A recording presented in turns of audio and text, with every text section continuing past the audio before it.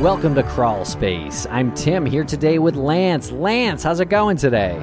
It's going fantastic today, Tim. I hope everyone listening is having a wonderful day. But the question of the day is, how are you? I am doing so well. Thank you very much for asking. I really appreciate it. And Lance, I'm doing especially well because we have one of my very favorite guests on the show. Her name is Maureen Boyle. She is an amazing author. She's local, too, to this area, and she's written a couple of books. This is the second time we've had her on.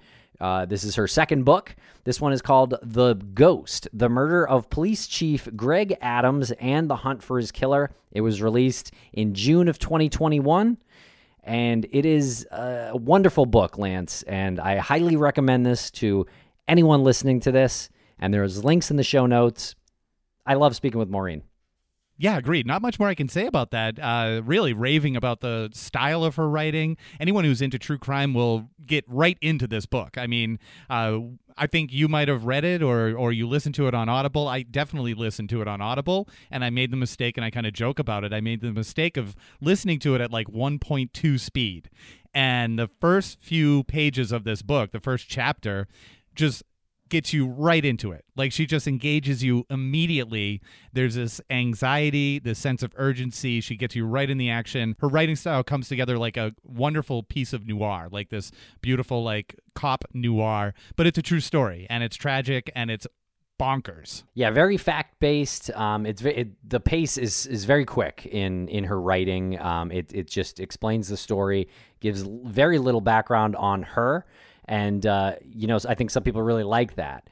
And the book just flies by, and I know you're going to love it. So make sure to check it out. There are links in the show notes. It is about Police Chief Greg Adams from Saxonburg, Pennsylvania, and he was murdered in 1980. And the case is very twisty, and the book is as well. And I just think you're going to find it fascinating. It's a fascinating story. And because we just raved about the audio version of this book on Audible, shout out to Tom Lennon, who is the narrator. He really takes Maureen's words and puts it into that context and creates that pace that was intended in her writing. So, Tom Lennon, great job wherever you are. And make sure to check out Maureen's site at maureenboylewriter.com. And there are links in the show notes to her website and her books on Amazon. All right, thanks, everybody. Please follow us on social media at Crawlspace Pod or Crawlspace Podcast. We're going to play a quick commercial break here, and we'll be right back with Maureen Boyle.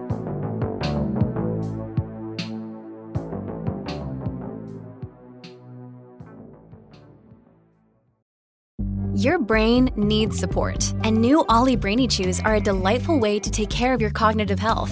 Made with scientifically backed ingredients like Thai ginger, L-theanine, and caffeine, Brainy Chews support healthy brain function and help you find your focus, stay chill, or get energized.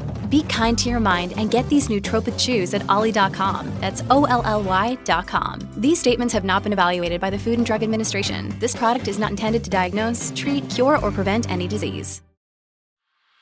Do you want to know what it's like to hang out with MS-13 in El Salvador?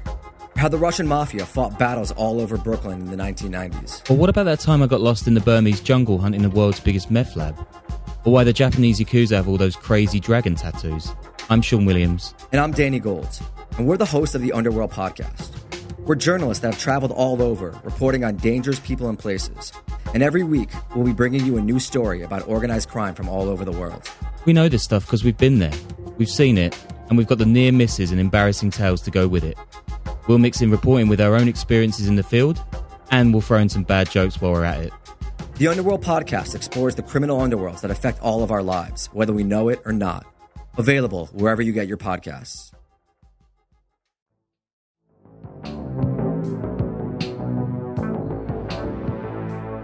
Welcome back to the podcast, Maureen Boyle. How are you today, Maureen? Doing very well. Thank you for having me back. Yeah, absolutely. It's always a pleasure to speak with you. We had you on a previous show for your book Shallow Graves, about the New Bedford highway serial killer, which really opened up the eyes of a lot of listeners, including Tim and I, that was even a thing. You wouldn't even believe how many people reached out to us and said, "I live 2 minutes away," and I didn't know that this actually happened. So, well done on that. Thank you very much. A part of the case with Shallow Graves is, unfortunately, it happened during the 1980s when there wasn't a lot of social media. Well, there was no social media, so people weren't familiar with the case unless you were right in the middle of it. So I'm hoping that as many people as possible know about the case. Perhaps eventually it'll get solved. Great. And your newest book, The Ghost, is about an unsolved murder. And before we get into the story, can you tell us why you chose this story? I found it intriguing. I had just finished Shallow Graves, and I was looking for another project, as if I hadn't had enough work to do prior to that. And this case came along, the solution of the case came along. And I'm like, oh, this is interesting, because I was familiar with the very part of the beginning of the case, but not really. In 1984, I had joined the Standard Times down in New Bedford, and eventually I was the police reporter for many, many years. And I was not familiar with this case, which I was absolutely, number one, appalled with myself, but I'm also appalled with everyone else who were not telling me there's this unsolved case, this fugitive that's wanted out there. What happened was in 1980, a police chief in Saxonburg, Pennsylvania, stopped a car about a block and a half away from the police station. It was in December, a couple of weeks before Christmas, and pulled him over into a Agaway parking lot, and a fight ensued, and the chief was fatally shot. And the killer drove off. They found a driver's license in the snow later on during a search, and it turned out to be an alias that was used by a man named Donald Webb, who lived in New Bedford, Massachusetts. Saxonburg is roughly 10 hours away from Saxonburg. So in this case, they knew who the killer was. They thought initially they'd be able to catch him right away, but they didn't. And it took decades before he was finally located. It brought in the FBI. Webb was on one of the top 10 fugitives for quite some time. The FBI was working on it, Pennsylvania State Police, Massachusetts State Police, and no one could catch him. And what was also very interesting about the case is that as I was doing the research and looking through old newspapers on microfiche, there was very few news stories about it, like two, early on, two. So that people in the community, if they knew Donald Webb, they would not have known that he was wanted. I mean, that wouldn't happen today because it would be on Twitter and it would be on Facebook and it would be on whatever the next, hot social media platform there is. But then people relied on TV, radio, and local newspapers. And very few people looked on the post office wall for who's wanted by the FBI. So most people, other than the circle that knew Donald Webb, most people had no idea who he was and that he was wanted. When I was a reporter, some of the older reporters, people who had been there much longer and who were native to the community, would talk about Donald Webb's stepson because he had been a New Bedford cop and he left the department under some pressure. So people would talk about him and then in passing say, oh yeah, and his stepfather killed a cop. And no one really said flat out, and he's still out there and he's still wanted. So I wrongly assumed that Donald Webb was either dead or he was in prison. I had no idea that he was still wanted. Wow. Because I would have done stories about it. Right. Okay. At what point in your research did you find out that this story had a connection to New Bedford, which is, of course, a big part of the subject of your first book? Yep. The very start, because he was eventually located in New Bedford, and I knew of the New Bedford ties. So I went backwards. I went knowing what was going on in New Bedford, and then going backwards and learning much more about who Chief Adams was, what was Saxonburg like, what was the toll that the murder took on the community, what efforts were being done to try and find Donald Webb. That was very, very enlightening to me, to go to Saxonburg, which is a lovely little community. It really is. It's very quaint. Everyone knows everyone. One person described Saxonburg as it's Mayberry, USA. And before I went there, and when I went there, that is exactly what it is. You definitely paint the picture of that idyllic community of Saxonburg. And my next question was, who was Greg Adams? Because you introduce him right off the bat in your story, and you get right to the story. I mean, it is. I was joking around with Tim that I was listening to it on Audible, and I made the mistake of listening to it at 1.3 speed, and it was giving me anxiety because it you get right into it. It's riveting, yeah, and it doesn't slow down. Mm-hmm. Anyway, back to the point of my question. Can you tell us a little bit about Chief Adams? He was married. He had 2 small children.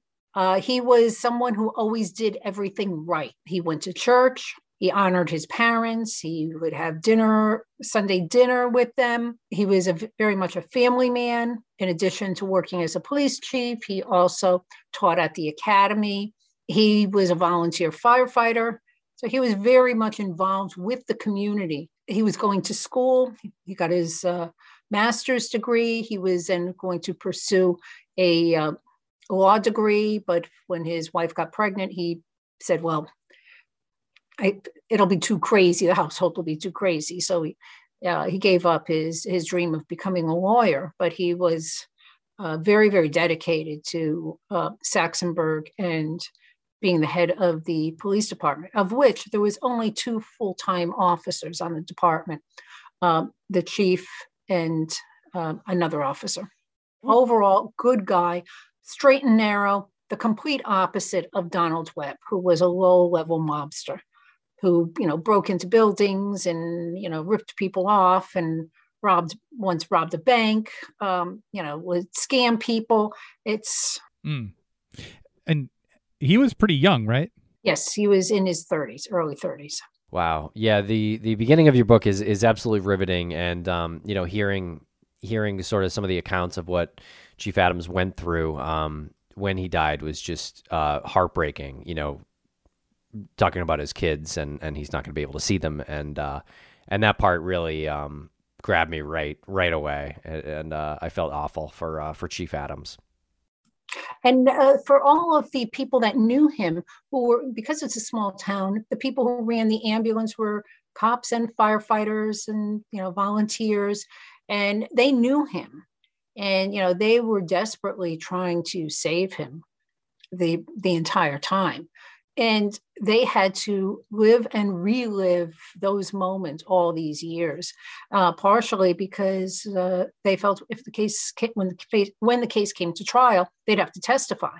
So, decade after decade, they were keeping that memory alive in their head, which is very remarkable and horrifying at the same time, because you could never put it behind you if you ever can. But they had to always relive it. And I think the town constantly relived it every single year when the anniversary of his murder came up, and there was no closure. Tell us about what clues were left at the crime scene that sort of started the chase, I guess. One of the first things that they found was the driver's license in the snow. And the driver's license had the name Stanley Portis on it. And it had a Massachusetts address. The FBI agent in Pennsylvania was very close to another agent who was in New Bedford, Massachusetts. And he called him and said, we have a police chief here who's murdered. It looks like it may be someone who's your way. He gives them the name, and the agent then calls over to the Massachusetts State Police unit that's assigned to the district attorney's office at the time and talks to the person in charge. And he gives the name, and the person in charge tells him, oh, that's, you know who that is. That's, the first husband of the dead husband of Donald Webb's wife. And sometimes he uses that alias. Now, unfortunately, the FBI didn't realize that that particular member of the state police knew Webb's wife and promptly called her. And it's kind of unclear exactly what he said, but the bottom line is at that point, she knew that he was wanted for murder. And that a number of investigators said really set the case back in that very initial stage. They lost the element of surprise. Wow, right, because Stanley Portis wasn't even alive at that point. So now, I guess some of this would be speculation, but if they called and told her, oh, we found this ID, like maybe they didn't assume right away what happened, right? Well, what it is the person in the state police knew that Stanley Portis was dead because he knew the wife. The wife was a waitress at a local restaurant. New Bedford is a small city, and just about everyone knows everyone. There's always that third degree of separation. And the person that was lieutenant who was in charge of the unit personally knew Webb's wife. So when he called her and said, "Hey, they're looking for Donald. They found, your dead husband's driver's license, and that's right. Donald must have left it someplace." You can only assume what the conversation was. He may have said, "Hey, but when you see him, please tell him to give us a call." And of course, she was no fool. She knew, oh, this is not good, and something bad is going on. And it's obviously her husband was not going to give the state police a call or the FBI a call. Right. So it was kind of common knowledge that Donald was using Stanley's identification. Yeah, he used a variety of different aliases, but that one was used quite often. And without giving anything away for someone who wants to read the book, how does someone go about their day-to-day life with that being just common knowledge that this is the type of person you are? It's amazing. I couldn't do it. There are a number of people who can, which I find fascinating, but he was kept hidden for decades. And it's by his wife. I still can't wrap my head around how no one turned him in. Part of me can understand why his wife didn't turn him in, but there must have been other people who saw him around, and there was a reward being offered. You would think someone would drop a dime, but no one did. How many times did that happen to you when you were researching for this book, where you came upon like just a baffling detail like that? Like, why is this happening like this? I mean, how emotionally invested did you get in this one?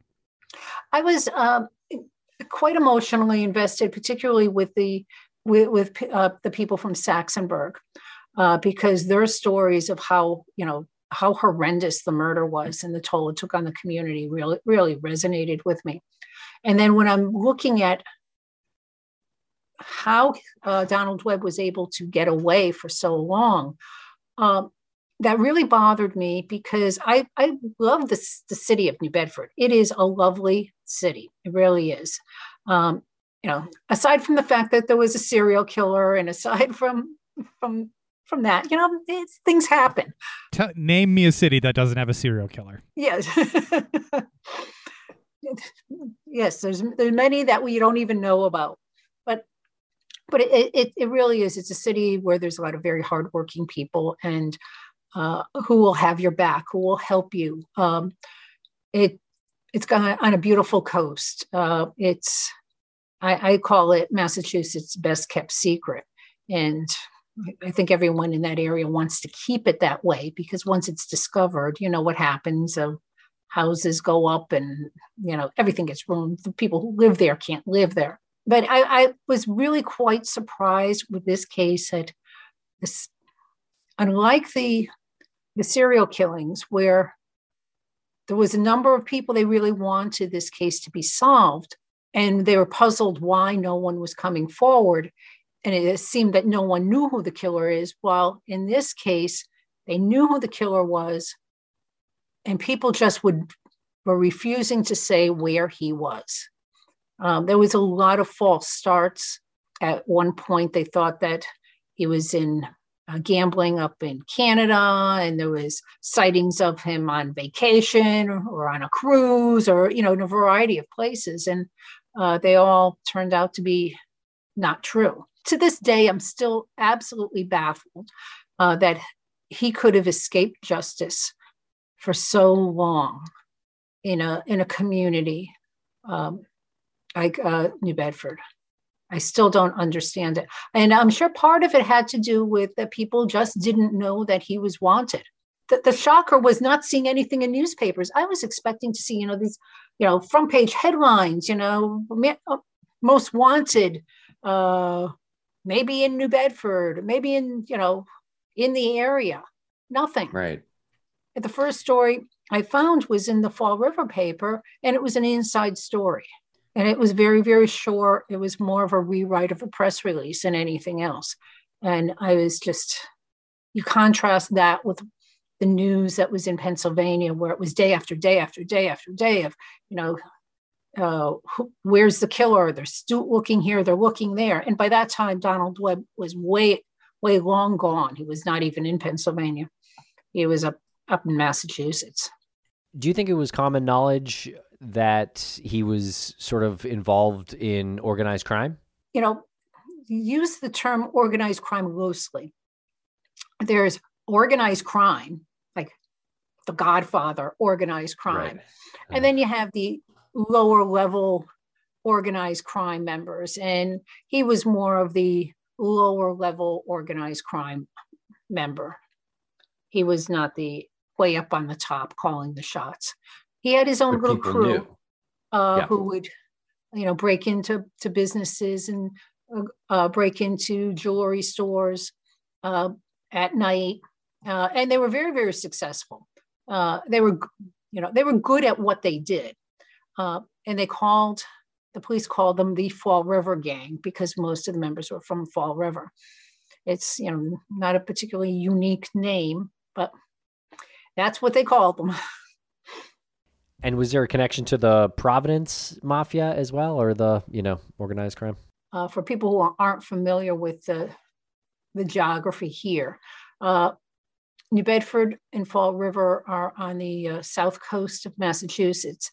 It's really closer to Providence and to Boston. So about 40 minutes from Providence.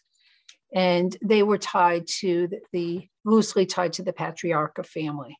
They hung out with some of the same people, not the, people that were high up, but they sort of touched the Patriarca family. Yeah, it's a pretty significant crime family, right? Especially at that time. Yes, it is. Yeah.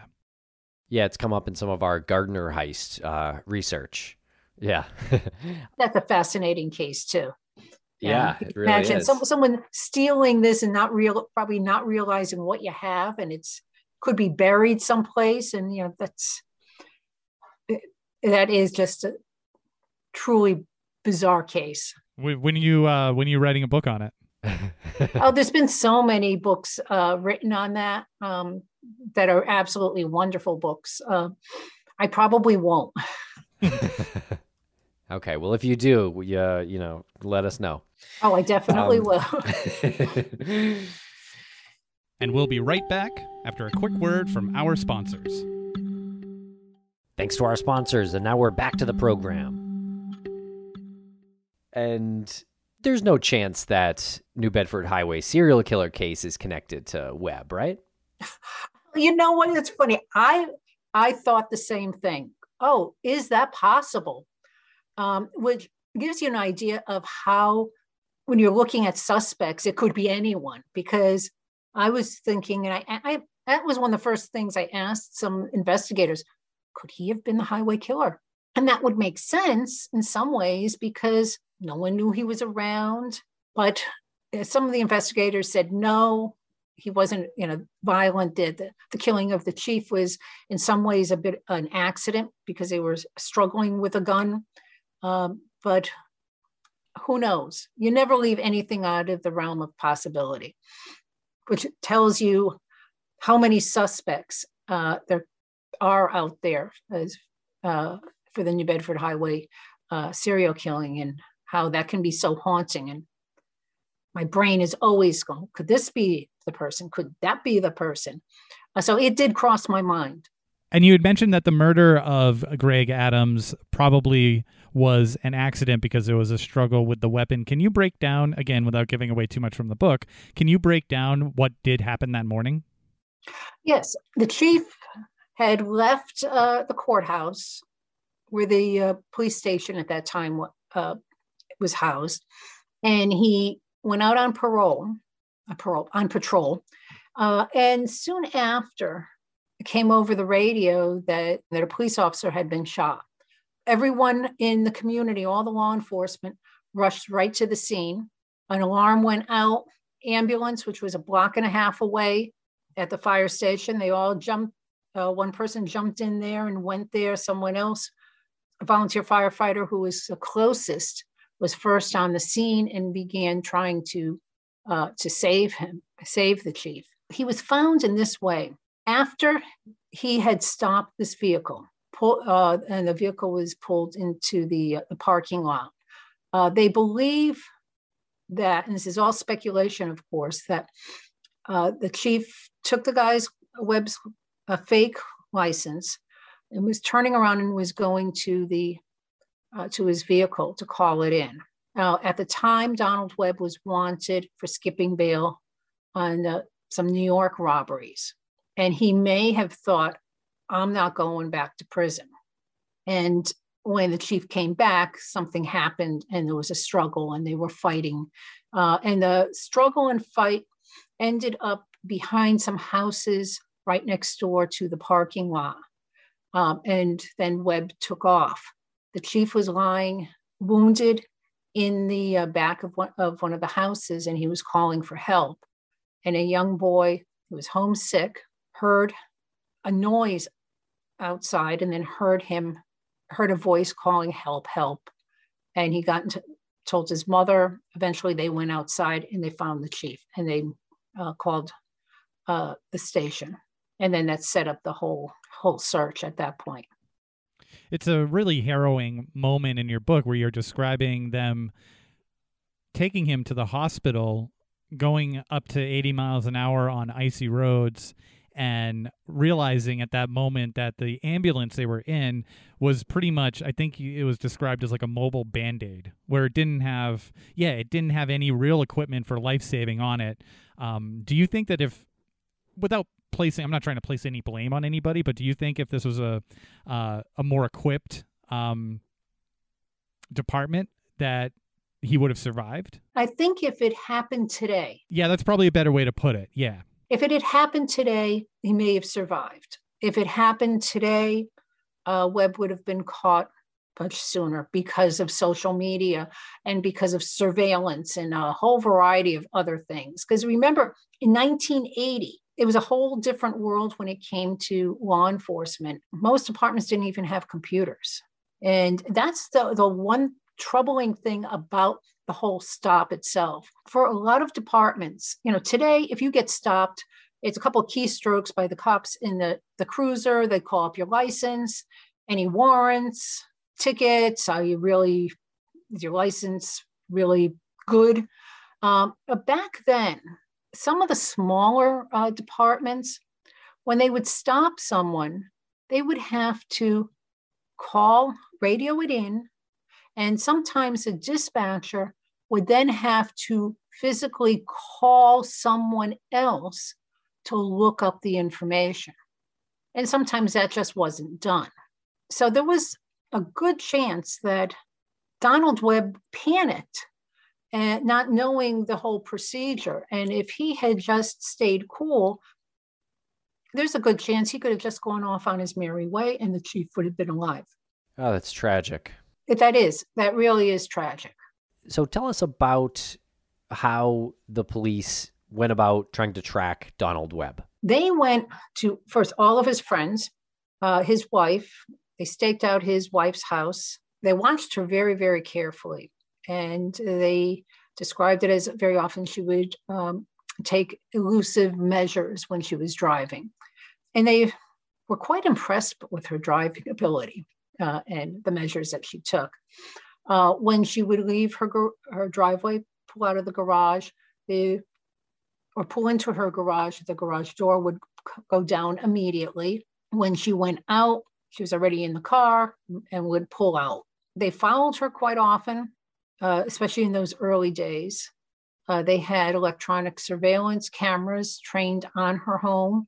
They did just about everything that they could, but they never caught sight at all of Donald Webb or any indication of where he was or if he was in her home. They talked to the neighbors. They would set up surveillance around the area to see if they could catch a glimpse of him. And there was a good chance during part of that really heavy surveillance, he wasn't even at the home or even in the city, that he was nearby, but it was not there. And they believed that he was coming and going because there were sightings or possible sightings of him in Pennsylvania, New York, and some other areas, including Canada. So they were following up on all of these different things. You had said that he had made the FBI's most wanted list. How soon after the murder had that happened? Within a year. Oh, so pretty quick. Oh, pretty quickly. Yeah, pretty quickly. And I take it the way he moved around, sort of ghost-like, I guess, is why you titled the book The Ghost? I titled the book The Ghost for two different reasons. The town of Saxonburg had been really haunted by the memory of Greg Adams. So he was sort of the ghost in the community. And also his killer, Donald Webb, was dubbed the ghost by law enforcement because he just seemed to vanish. They would get word that he would be here and they go there and he's gone. At one point they thought they got word that he was going to be at a party, a New Year's Eve party, and they're watching and watching. They had really good intelligence on it. And because there was certain other things that happened and they missed him, he got away. If this was the same time, he rolled out of the car, if that's to be believed? Yeah, there was a party, it was supposed to be a party on Cape Cod, New Year's Eve party, where some folks from Providence were going to be there. And it was at a hotel. The state police and some members of the FBI, they had rooms all around there. So they were watching this area very, very closely. And they were waiting for him to show up. And he was supposed to be there with a certain person. And they saw a vehicle pull up and they thought that they saw Donald Webb in there. And they're waiting, and a local cruiser went by and it spooked the driver. And they went around the back. And when the car came back out, there was only one person in the car. And they later were told that Webb was in the car and he rolled out of the vehicle and took off. Now, whether that's true or not, that's a story they were told. So there were a lot of cases where it was like they almost got him. And he was just very, very lucky. So many times, very, very, very lucky. And you have visited the town of Saxonburg, Pennsylvania. You said that it was Mayberry-like, I believe you said. Have you spoken with members of Adams' family, his sons, or anybody surviving? Yes, I've interviewed his widow for the book, and the death of her husband really just changed the whole trajectory of her life. You know, she was a young mother. She had a certain vision of how her life was going to be. And then, you know, within hours, all that changed, and she becomes a widow with 2 young children. And these boys really never knew their father.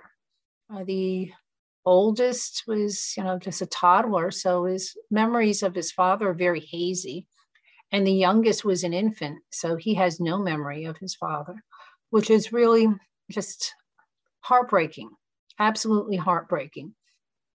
And, you know, here she is forced now to come to terms with her husband being dead and raising her boys and trying to find work and survive while still, you know, dealing with this absolute tragedy. She was a really strong, lovely woman who deserved answers in 1980 and 81, not so many years later. She's tough, and she is very much a survivor.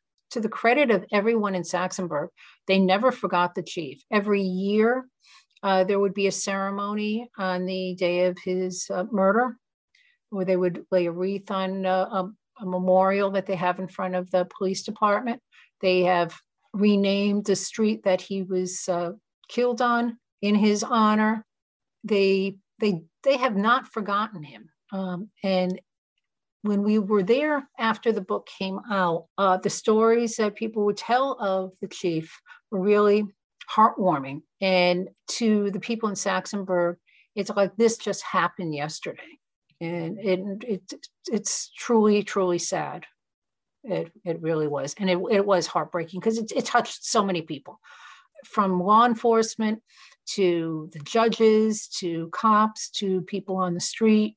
They all knew him and were touched by him. And for a murder like this to happen in a quiet community like Saxonburg was just unthinkable, because this is a community where, you know, you could imagine people not locking their doors. This is a type of town it is. They are, someone described it as, this is in Saxonburg, they have a parade for a parade. They are always celebrating something. And so it's very community oriented. And so the chief was just the exact opposite of who Donald Webb was. Right. Yeah. And how the heck did Webb move around and stay uncaught, I guess, for so long? Clearly he had help. No one would admit to helping him, but clearly he had help. And, you know, clearly his wife knew where he was. She was under no obligation to tell the police where he was under Massachusetts law. So there was never any doubt amongst the investigators that she knew where he was, but she was not talking at all. She was very, very loyal to him. And that's something that he had noted when he was in prison in Massachusetts early on, that she was very, very loyal. And she was probably admitted that she was the best thing that ever happened to him in his life. And she was, you know, so loyal to him, and he didn't quite understand it. Huh. Can you explain a little bit more what you mean when you say she was under no obligation by Massachusetts law to reveal where her husband was? Yeah, because they were married and spousal privilege. Spousal privilege? That is mind blowing to me that this guy could be on the FBI's top 10 most most wanted list, and you're married to somebody and you're like, yeah, that supersedes the FBI. Yeah. Wow. But however, if she lied to the FBI, she could be charged with lying to the FBI. Oh, so it's like, just don't say anything. Don't say anything. See, this is a thing with the FBI. You always have to tell them the truth. That is the trap door with the FBI. You lie to the FBI and you can wind up in prison, or you get charged for lying to the FBI. I bet I could get away with it. Never lie to the FBI. Good advice. Right. If you're ever in the position where you are considering lying to the FBI, do not do it. Under no circumstances. Okay. I'm making notes here. Sometimes they charge, sometimes they don't. It depends on the circumstances. In this case, she was not charged with lying to the FBI, but that's the discretion that they could have. I guess when you come right down to like the letter of the law, technically she was not lying to the FBI. Well, maybe a little bit. It's a fine line there. Okay. It's a very fine line. But they would say she wasn't cooperating with them, that's for sure. Either way, like the guy totally lucked out with her. Yes, he did. He really did. And, she is a very strong woman also, because when her first husband died, she had a small child. She had an infant. And during that period of time in the 1950s, things were very different for women than how they are today.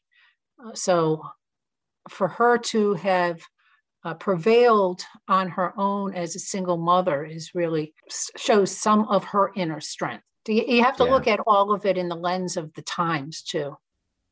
Right. Yeah. And you do wonder if she had never met Donald Webb, how her life might have been different. Right. So Greg Adams' widow, married, she filed a lawsuit later? Yes, she did. As they were trying to force Webb's wife's hand in this, she filed a civil suit to force Mrs. Webb to cooperate. That's what it was seen as, and that they were going to attach all of her money and her property and all of that. So that helped to bring a closure to the case, which was interesting, an interesting ending. And I won't talk about the ending because it is truly bizarre. Yeah, to say the least. Okay, cool. Yeah, we won't go too much further there. But you will agree that is the strangest ending to a case ever. It's extremely bizarre. We're not so much in your, I guess, investigative journalistic shoes, but we do experience a lot of true crime. Obviously, that's what we do in this podcast biz, but pretty rare you get something that's it's on par with the most bizarre. Yeah. Yes. Yeah. Yeah, it is sort of like, oh, really? It's a strange one, and that's why I wrote the book. My only remaining question for you is, what are you working on now? What case are you diving into? What can we look forward to coming next? I'm working on 3 different projects. One of them is almost done. It is Pennsylvania-based, and it involves the disappearance of a teenage girl in 1965. And it is a case where authorities believe they knew who the killer was because they believed that she was dead. But they did not have a body, and they didn't have enough evidence to charge the person. And it wasn't until 1987 that they got a tip, which led to the unraveling of the case and eventually a conviction. But so that's the next one. And then I'm working on 2 other ones. One is a historic murder set in New Hampshire, and another story about a convicted sex offender who abducted a teenager and killed her. And do you have any upcoming events? I know you're busy out there with book signings and things like that. I do. I have 2 events in May. One is a virtual event on May 10th through the Franklin, Massachusetts Library. And there is another event on May 24th at the Warwick, Rhode Island Library at 2 p.m. And if anyone wants to reach out to me, they can reach me through Twitter, Instagram, or on my Facebook page, Maureen Boyle Writer. And I do have just one more quick question. a conversation with you is so calming. You are such a calming presence. But your books are like so intense. And it's hard for me to say like this is the same person who wrote like the opening scene of The Ghost. Is there like a place that you go to mentally, like emotionally, when you do just like lock in? How do you get that out? It is. I do have to put it in a different spot in my head, because I always have to remember this isn't my life. I'm telling the stories of other people, and I have to tell that story. I do have to maintain some mental distance so that you don't freeze. You get so overwhelmed that you can't tell the story, that you get so anxiety ridden because I'm telling the story. I didn't live the story. So I get close enough in the story where you sort of feel the heat. It was a discussion I had many, many years ago with some colleagues at a newspaper I was working at in New Hampshire. We were talking about covering crime. And it was, especially when you're dealing with victims, that to tell the story properly, it's like touching a flame, and you get really close enough where you can feel the heat of it, but you can't get so close that you get burned, because then you can't tell the story. That's how I do it, and keep on getting as much detail from the victims and from the witnesses, and work as best as I can to tell their story, because it's their story, not my story. I'm just the conduit to the telling, and hopefully I do them justice.